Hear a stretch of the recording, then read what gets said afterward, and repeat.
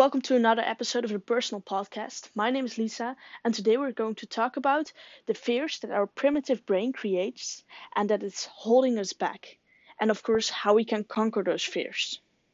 Ancestors had brains that were optimized to increase their chances of survival. It controlled feeding, fighting, fleeing, and reproduction. Our primal brain made sure we could survive individually, but also as a species. When a person or situation or even activity was viewed as a threat, our brain and body released chemicals and hormones signaling danger, and the body's automatic fear response would kick in the form of fight or flight or freeze, the traditional fight or flight reaction.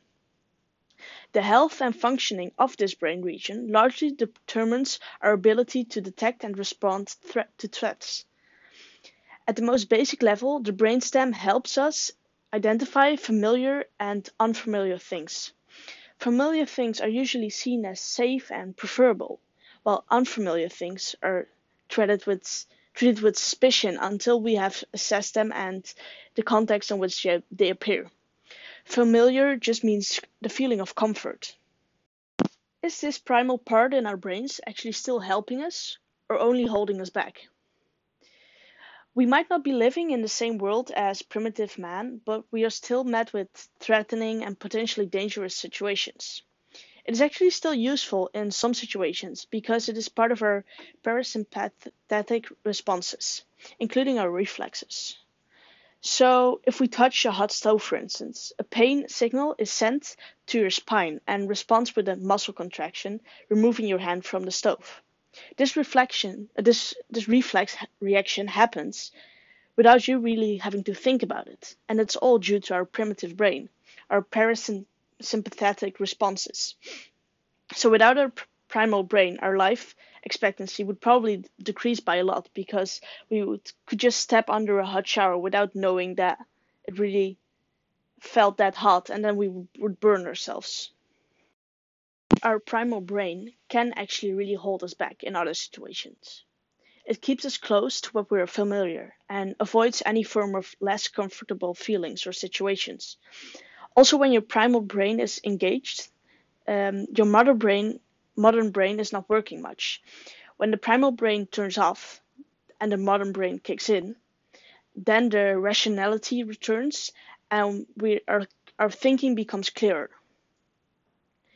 And our primal brain is always on high alert for threats. But the danger we face nowadays is usually not life-threatening or endangering the species at all. Our primal brain has actually difficulty differentiating between actual danger and perceived danger. That is why we have so much difficulty trying out something new and unfamiliar, because our primal brain creates a sense of fear. Although rationally we know nothing bad will happen if we try out this new workout routine, but our brain is hardwired to see dangers and risks. Our primal brain stops us from getting out of our comfort zone and to actually grow as a person. It holds us back in one of the most important parts of living, the ability to learn new things and grow.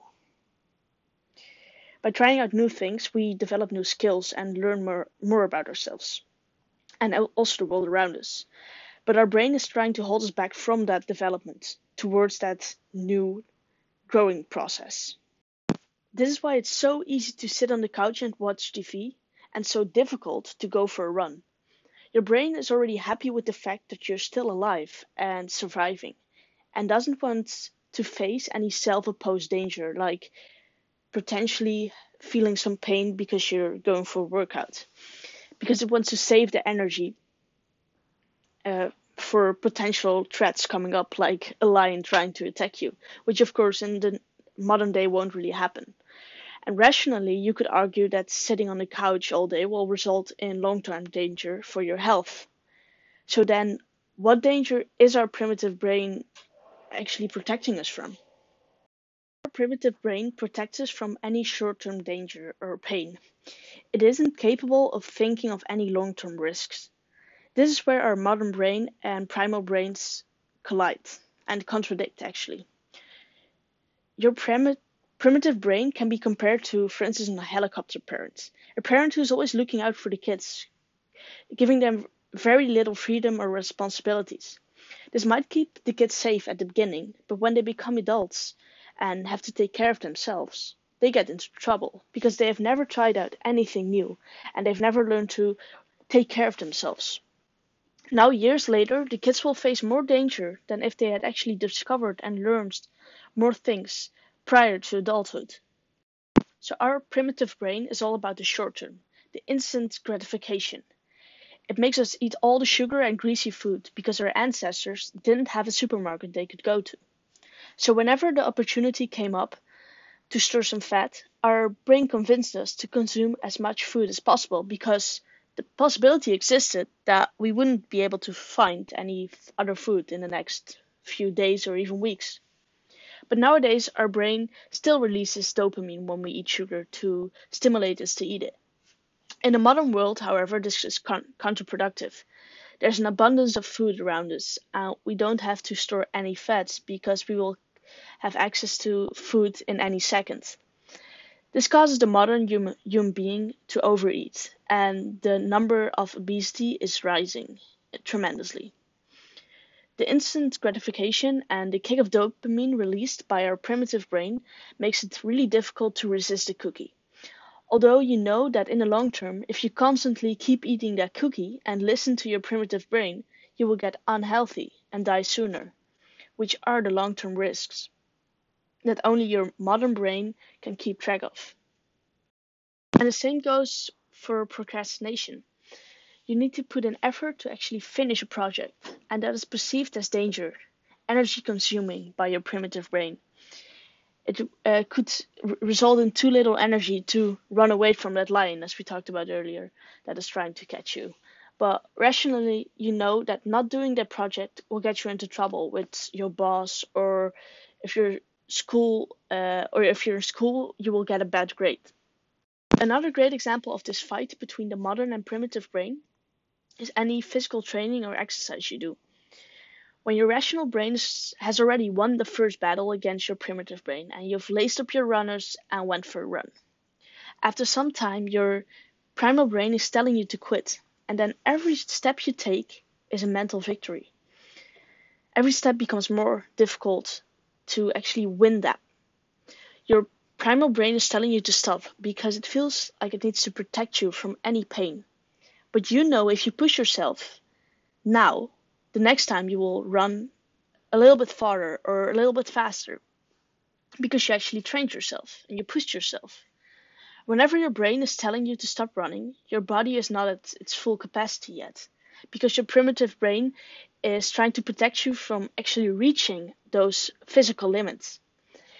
And getting close to those limits and out of that zone of comfort is the only way to actually train your body physically. But it's actually also the only way to train mentally. Because it's all a mental game you're playing. And you're playing on the side of the modern brain. At least I hope so.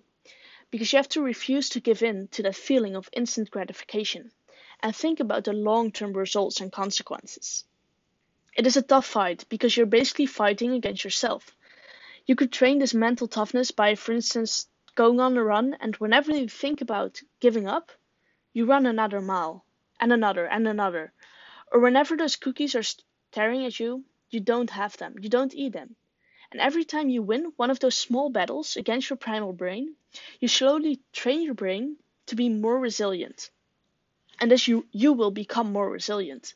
And then every decision you make in favor of your rational brain is a decision towards a mindset change, a change towards a brain less addicted to instant gratification, a change towards more self-control.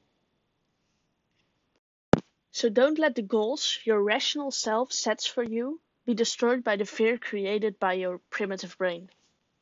Remember that you are the only one who's responsible for what happens in your life, and every day it's literally you versus you. And it all starts with how you use your mind. Thank you so much for listening. If you liked it, share it with a friend and give this personal podcast a follow to learn more about mindset and personal development.